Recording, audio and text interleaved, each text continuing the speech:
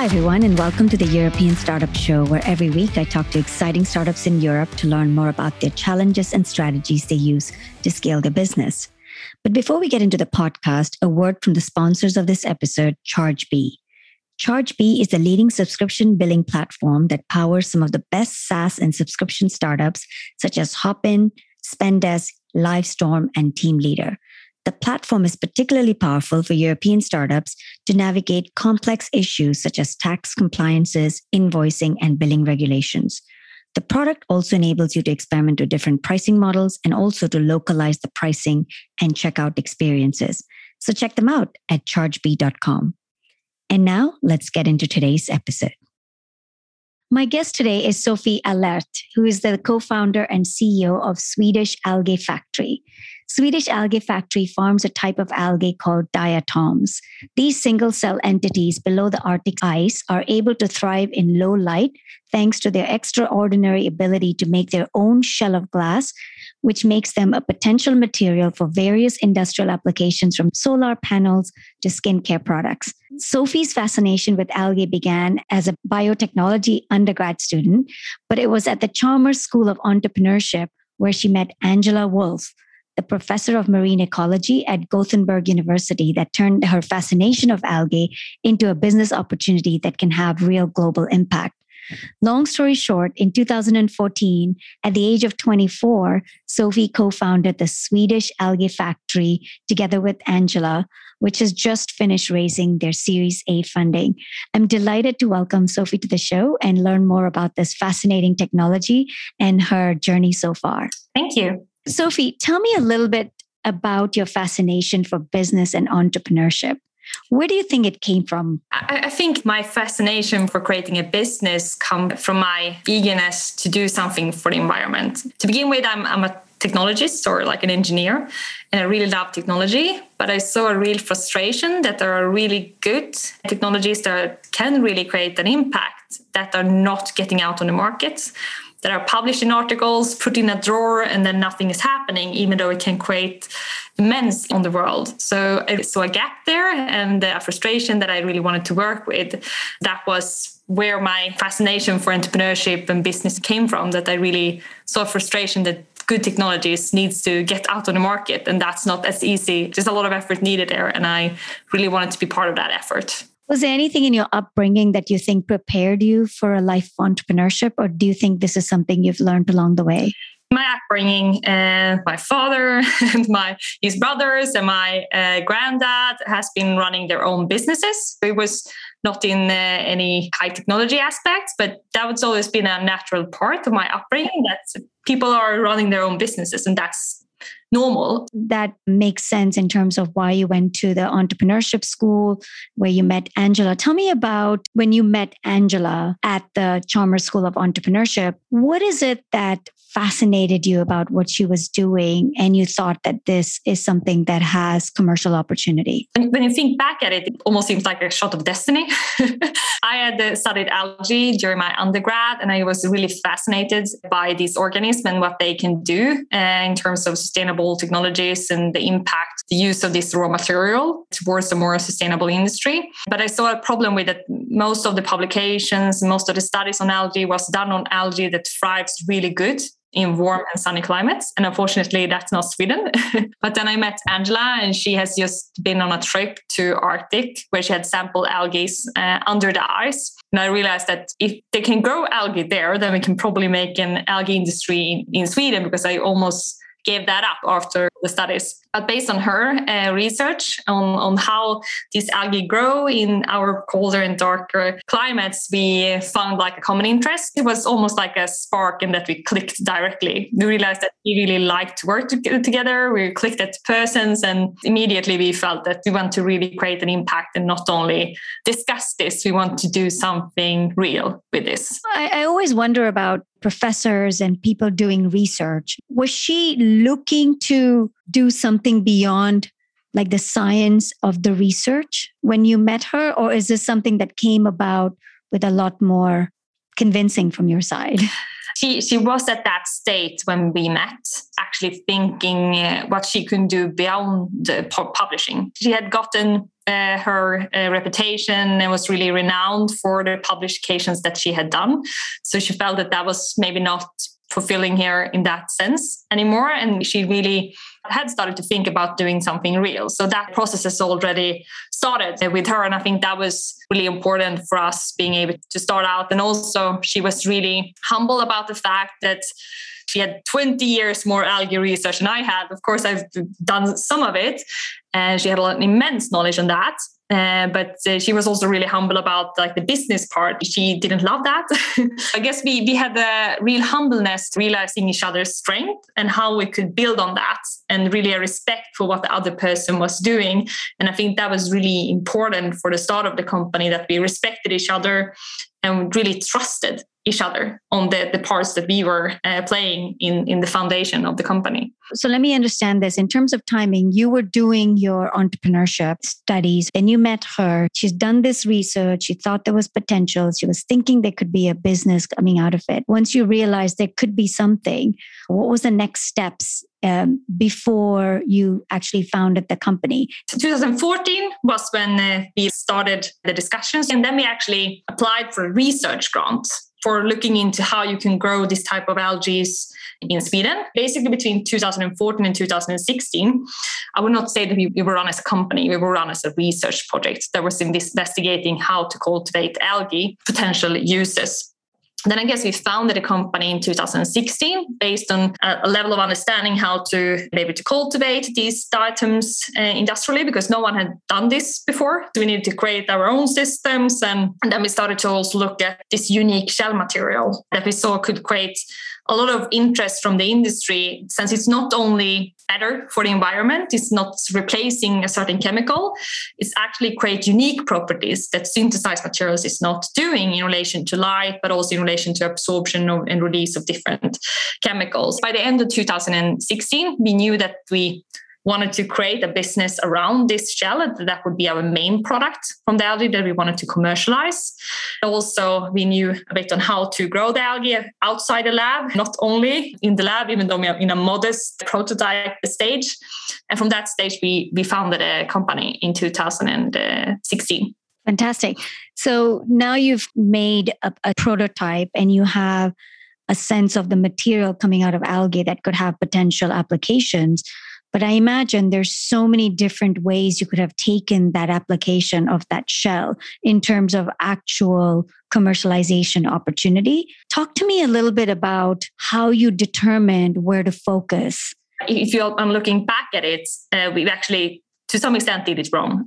So we ended up thinking, what is the coolest application we can think about of this material? And that was to use this material to increase the efficiency of solar panels. And we got some really good research out of that. And then we realized that this market is dominated by a lot of larger actors, and they will need a lot of tests before they actually commercialize something like this. So the entry barriers in this market was really high. After 2 years, like 2018, we realized that if we want to make revenues soon and not later, we probably should focus on another application first. This is really cool. We can pursue it on the side, but we really need to find another application that will make the revenues. At the same instance that we thought this, we were contacted by an actor in the organic personal care industry. They was looking for an alternative to silicas that they were using that was of organic origin that could be used for cleansing applications. And they tested out our material, and they were able to show that our material was superior, both in time of speed of absorption, oil and sweat, and also in time of the amount. So based on that, we started to do more research in the personal care industry, and it realized that our material can solve a lot of problems in the personal care industry. It's a truly multifunctional material.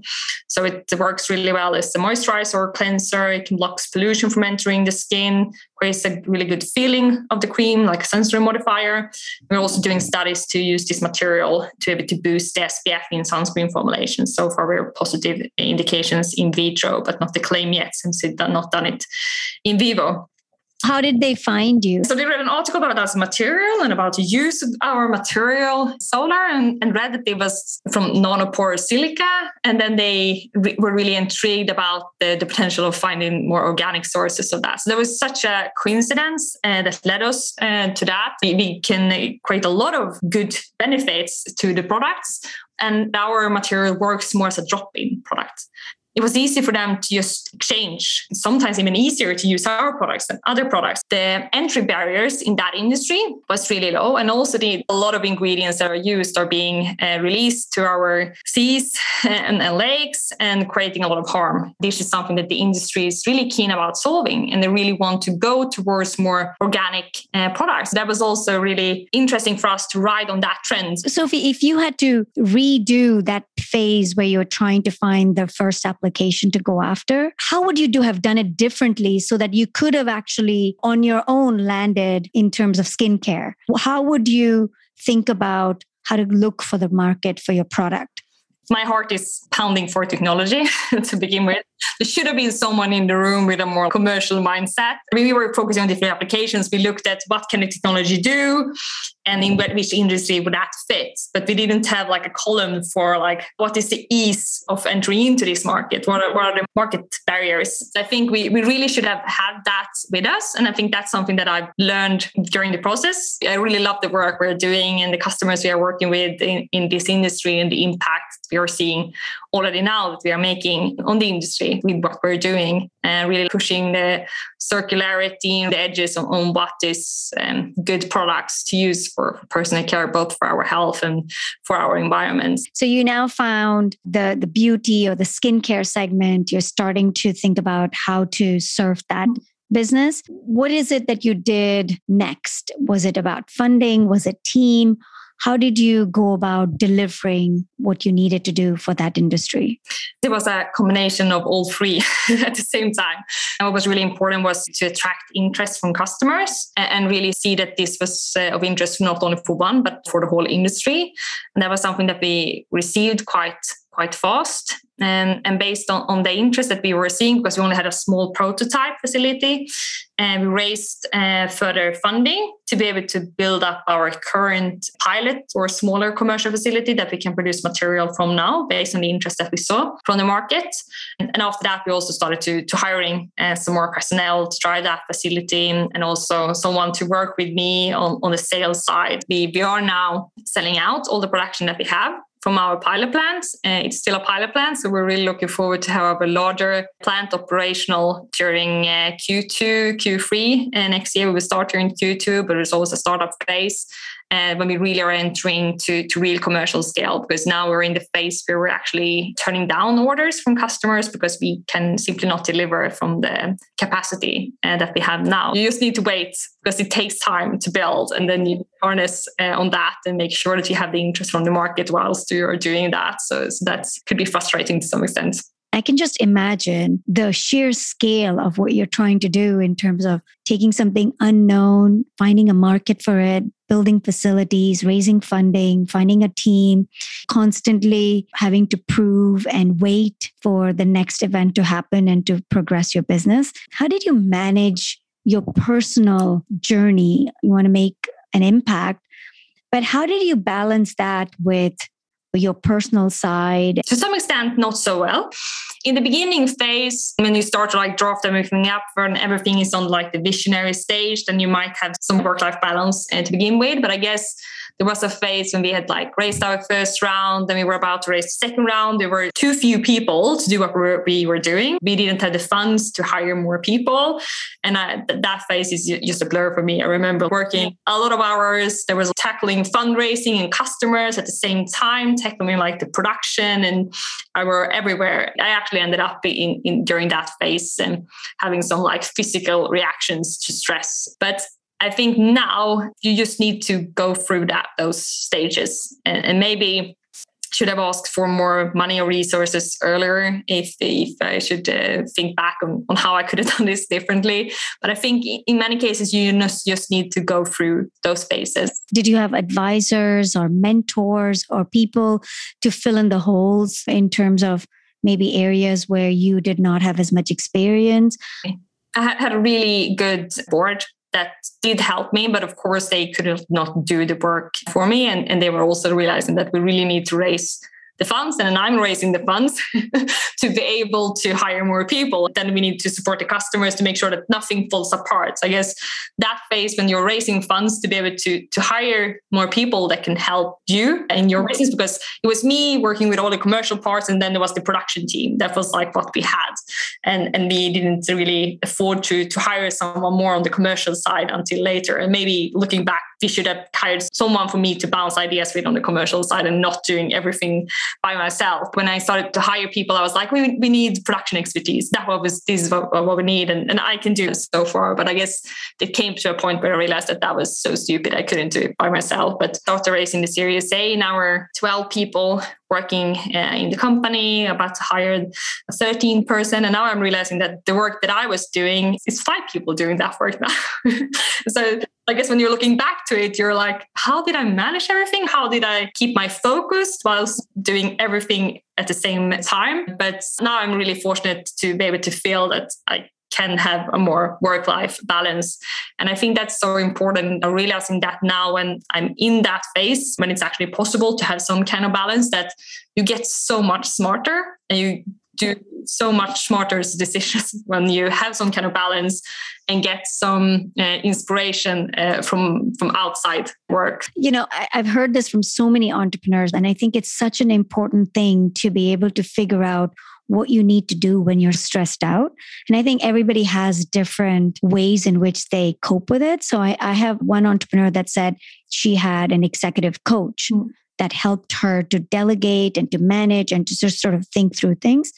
Another person, my brother, said what he did was he formed a group of like 4 or 5 other entrepreneurs that were in a similar stage to where he was, and they would meet once a month. And it was just really good to have people that are going through the same thing as he was and talk about things that he probably couldn't talk with anyone else about what he was going through. And then someone else said the same thing which you did, which is, I wish I just hired people earlier. But obviously that depends on how much money you have and where you are in the stage of process. So it's not always a possibility. I'm wondering, what was your coping mechanism? How did you cope with that very stressful phase? And do you have any advice for others? I think something that I never compromised on was exercise. Even though it was really stressful, I always had my 3 hours of exercise a week because that kept me sane. And then, of course, I had my board, like a support network. And I do had some other entrepreneurs in my network as well that I could talk to. And that was really beneficial. All the things that you're saying, I tried to do as well. But I guess the struggle when you're an entrepreneur is that even though you have like the support network, when you get into the real problem that you have, often they're so unique because you're creating a unique business. So the expert on solving it is probably you. So I guess that's the struggle, that there's no one that really can help you and can give you advice, but you are the person that knows how to solve the problem. And I think that's the challenge, that even though you have this support system around you and trying to keep yourself sane through the exercising, is that sometimes you're left with really hard decisions. That's, of course, challenging, but I guess that's also what drives many entrepreneurs, that they can endure these situations, take these fast decisions and really get a kick of it, to be able to see that something is growing and that they can make it well. And problem solving, that's something I've always had in the back of my mind that has kept me sane as an entrepreneur. It was actually my first chairman of the board that told me that when I was coming to him and said that we have a lot of problems now. And he was like, well, that's good. Congrats. And I was like, are you kidding me? I'm telling you that I have a lot of problems. And he was like, well, you're a startup company. If you don't have problems, then someone else has been doing this before. So problems is the opportunity for the company to grow and actually do something valuable. And so that's something that I've learned during the road, and something that I keep with me all the time. That's what's triggering me and trying to solve them in the best way. I love that quote. Let's talk about 2 other things that comes up often. One is team, one is around funding. I wanted to go to team first because people is everything in those early stages. Tell me, what is your hiring philosophy? How are you thinking about building your company, the people in it? What do you think you've done well? And what are things that you would do differently? in the beginning, when you have a startup, it's always hard to hire because you cannot pay that much salaries. And you really need to find persons that love the vision of the company and really wants to go the extra mile. It's hard to have someone saying that they love what they're doing and really having them act on it. I think we've had both successes and failures in actually getting people in the company that really have this mindset that problems are opportunities that we just need to solve and really are pushing themselves and really have the startup mentality and want to grow with that. I think it's hard to know if the person is right for that. Is there anything that you found is a good proxy for seeing if that is there in a person that you're trying to hire? Something that I've tried to look for is that when you talk about keeping in my mind problems you have in the company and try to approach like we need to solve this in the company, is that if they seem scared or intrigued, if you see that their eyes start to light up, that's something that I'm trying to keep when hiring. I think that could be a struggle when you're building the business, that some people can be really good for the business in the beginning, but maybe not later on. And that's a real struggle to realize, do you have the right team for now, or do you have the right team for yesterday? And also keep that in mind when you're growing the team, that you're not hiring the same person as you have. For example, in our case, we went from more a research company to a production company. Then you need to hire production expertise, and the company needs to be more production oriented over time. And that means that the persons that are working with research might feel disconnected. To have that honest discussions, can we move forward with this, or do you need to step out because you want to focus on research and we're not really focusing on that type of research that you love anymore. So that's been a struggle, I would say. That's such an important point, Sofie, because I think there are cases where you can invest in people and help them develop and grow with the company and the needs of the company. And then there are cases where there's just a complete disconnect in terms of what the company needs and what the person wants to do. It's not easy to know which bucket they are. And as a good leader or manager, you need to understand that. In your case, you said it very nicely, research versus production. It's a completely different mindset in terms of a person's interests and motivations. There's two different camps, and you have to be very careful which one you use. Okay, interesting. Let's talk about funding. You've just finished raising your Series A. What is it that you did to find the right investors in your early stages? I think it was really important for us and something that we had tried not to compromise on. And sometimes during the journey, there's up and downs. And you're like, well, let us just lose this and take whatever it gets in. Something that I think we've been doing well is that let fundraising take some time and really try to make sure that the investors that we get into the company are aligned with our vision of the company and that we really get along and like the investors. And I think we've been really fortunate to so far been able to bring on investors that we feel that with, that we love working with, that love our vision, that really loves what the company are doing, and not only money. Something that has been a no-go for us, which is basically the whole venture capital industries, companies that have this like set return on investments 3 or 5 years. That works for software, but it doesn't work when you're building facilities and when you're building technology from the ground up that is hardware. Then it takes longer time to build a business. I think it's really important to don't set yourself in a situation where you're have investors on board that expect you to do an exit in 5 years, and then you're not doing that, because that will only create frustration and problems in the owner circle. And the investors we have on board are really long-term investors that really see the long-term vision, that doesn't have the instant need of a return on investment in a set amount of years, that is really flexible in relation to what's happening in the business. I think that's something that we've been able to do fairly well, even though it has taken time. Yeah, I think one of the things you said to me, which helped you to raise money on good terms, was the ability to actually have a pilot to show. Talk to me about how did that come about? How did you build a pilot? What money did you use? And why do you feel like that helped you to raise money the right way? used a seed round to build a pilot. We started to build this pilot due to wanting to show that we can scale the business, of course, like scale the production, but also due to us starting to see some interest from the personal care industry. And then we saw a potential of actually running a pilot and testing and selling at the same time, which I guess is not usual. And it has its pros and cons, because then you get to this stage, you need to do testings that can sacrifice production towards making sure that you will have the most efficient process once reaching larger scale. And of course, we will invest a lot of capex in that. So you really want to make sure that that is as good as possible. But on the other hand, you want to sustain the market and to be able to make sure that there is a market when you have built up the facility. So I guess it's a real balance there. And I think we've been able to struck that okay. Of course, there's always ups and downs in relation to that. And now we're in a phase when we have more orders and we cannot say to customers that we can maximize production because we need to do some further testings. So we're really trying to do our best and balance that. But we really have amazing customers that love what we're doing and that are appreciating that we are taking our time in the pilot to also make sure that the production will run as good as possible in the larger plant. But that's definitely a balance and not often that common from my understanding in relation to the industry. Normally you do the pilot and then you make sure that it works and then you start commercial production and then you have signed some orders with customers and then you start to deliver.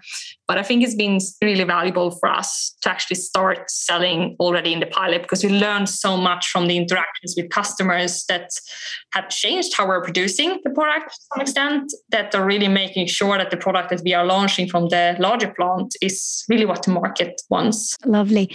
So what are you currently working on? What is the stage you're in right now? What are your challenges that you're working through right now? The challenges is the interest that we're seeing, the problem with not being able to deliver on all that interest yet and sustaining that interest until we have the larger facility up and running. And of course, it's building up the larger facility and making sure that it will run properly when we started in February and making sure that we have the interest there.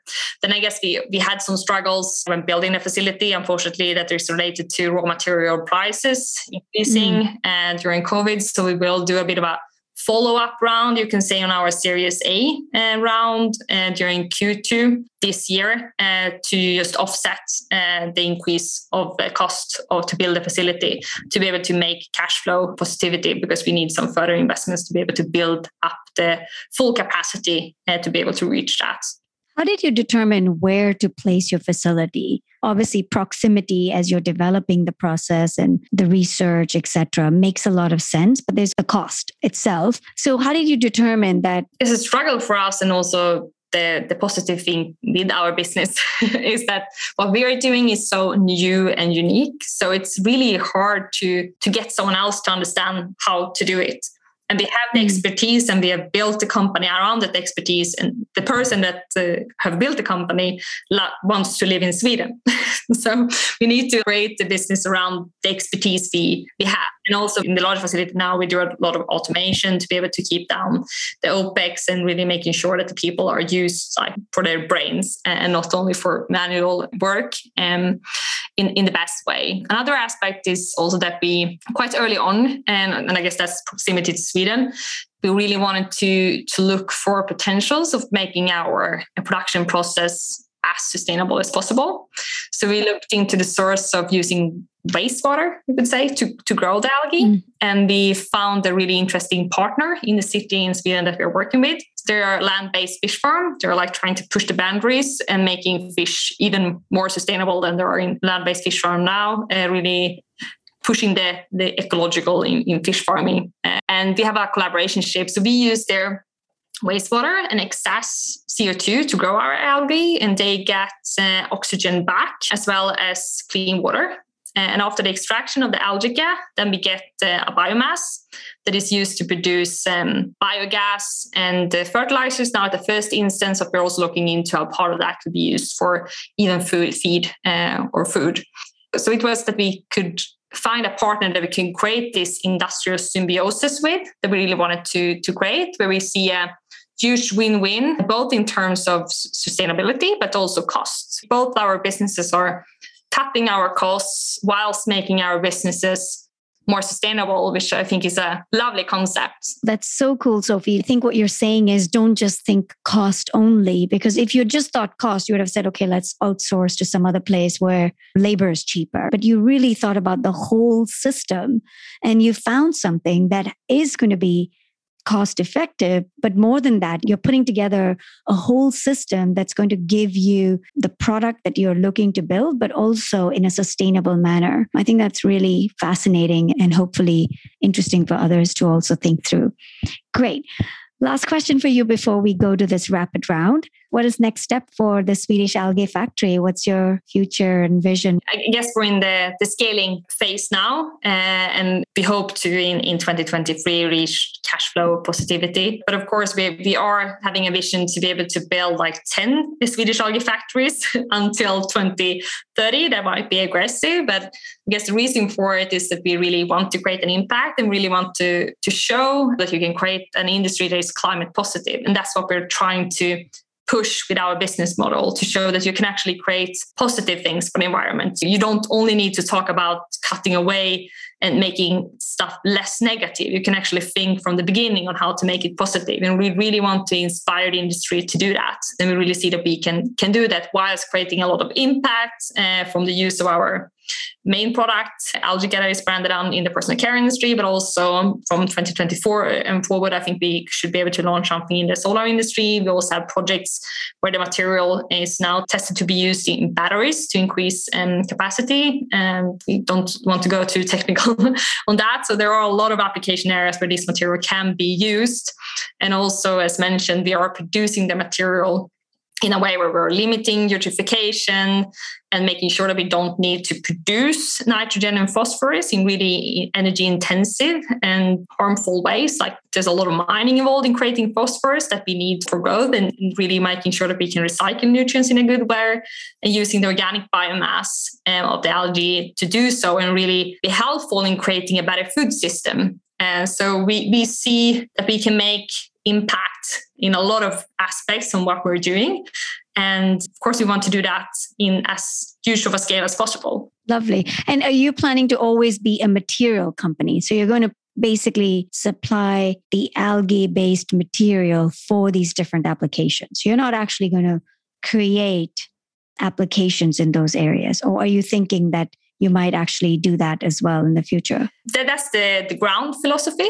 But I think in some applications, we need to push the boundaries and help the customers understand how the product needs to be used a bit more. So then we need to not only be a material supplier, but also creating the knowledge and the basic formula for them to use the material. So that's something that we probably will do, like creating the settings for how to use the product and selling that with the product. But I guess for now, the philosophy is as a business model, mainly sell the material with some knowledge, potentially. That can change. If there's something you learn from running a business, that you need to be really open for change because stuff shifts really soon. I guess that's a good thing with being a small company, that you can act on that and that you have that opportunity and you have that mentality. And I guess you should never lose that strength of being flexible about what potential business models that could be of interest for the future. I love that. Well, that's the formal part of the podcast. I want to jump into my rapid round, which is just a few questions that are outside of what we just talked about with your business.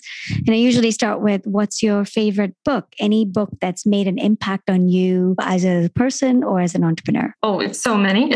I love reading books. But I guess maybe this is a bit cliche, but like reading Paulo Coelho, The Alchemist, that strikes something with me. And I think that's something that we're trying to do in business as well. Try to find the beauty and harness that. And I think that's something I've taken with me a lot from that book. Okay.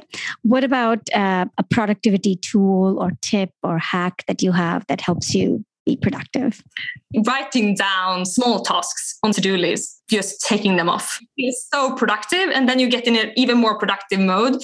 Put everything you're doing into small pieces and just tick them off. Do you use an analog pad or do you have a digital? Actually, I have everything in my phone. So I have it with me everywhere. Really break it down and see that you're progressing every day, even though it's small stuff, because then you normally get more productive because you feel more productive. Apparently, there's a biological dopamine type of effect that you get from crossing off items on a to-do list. What about your favorite city in Europe?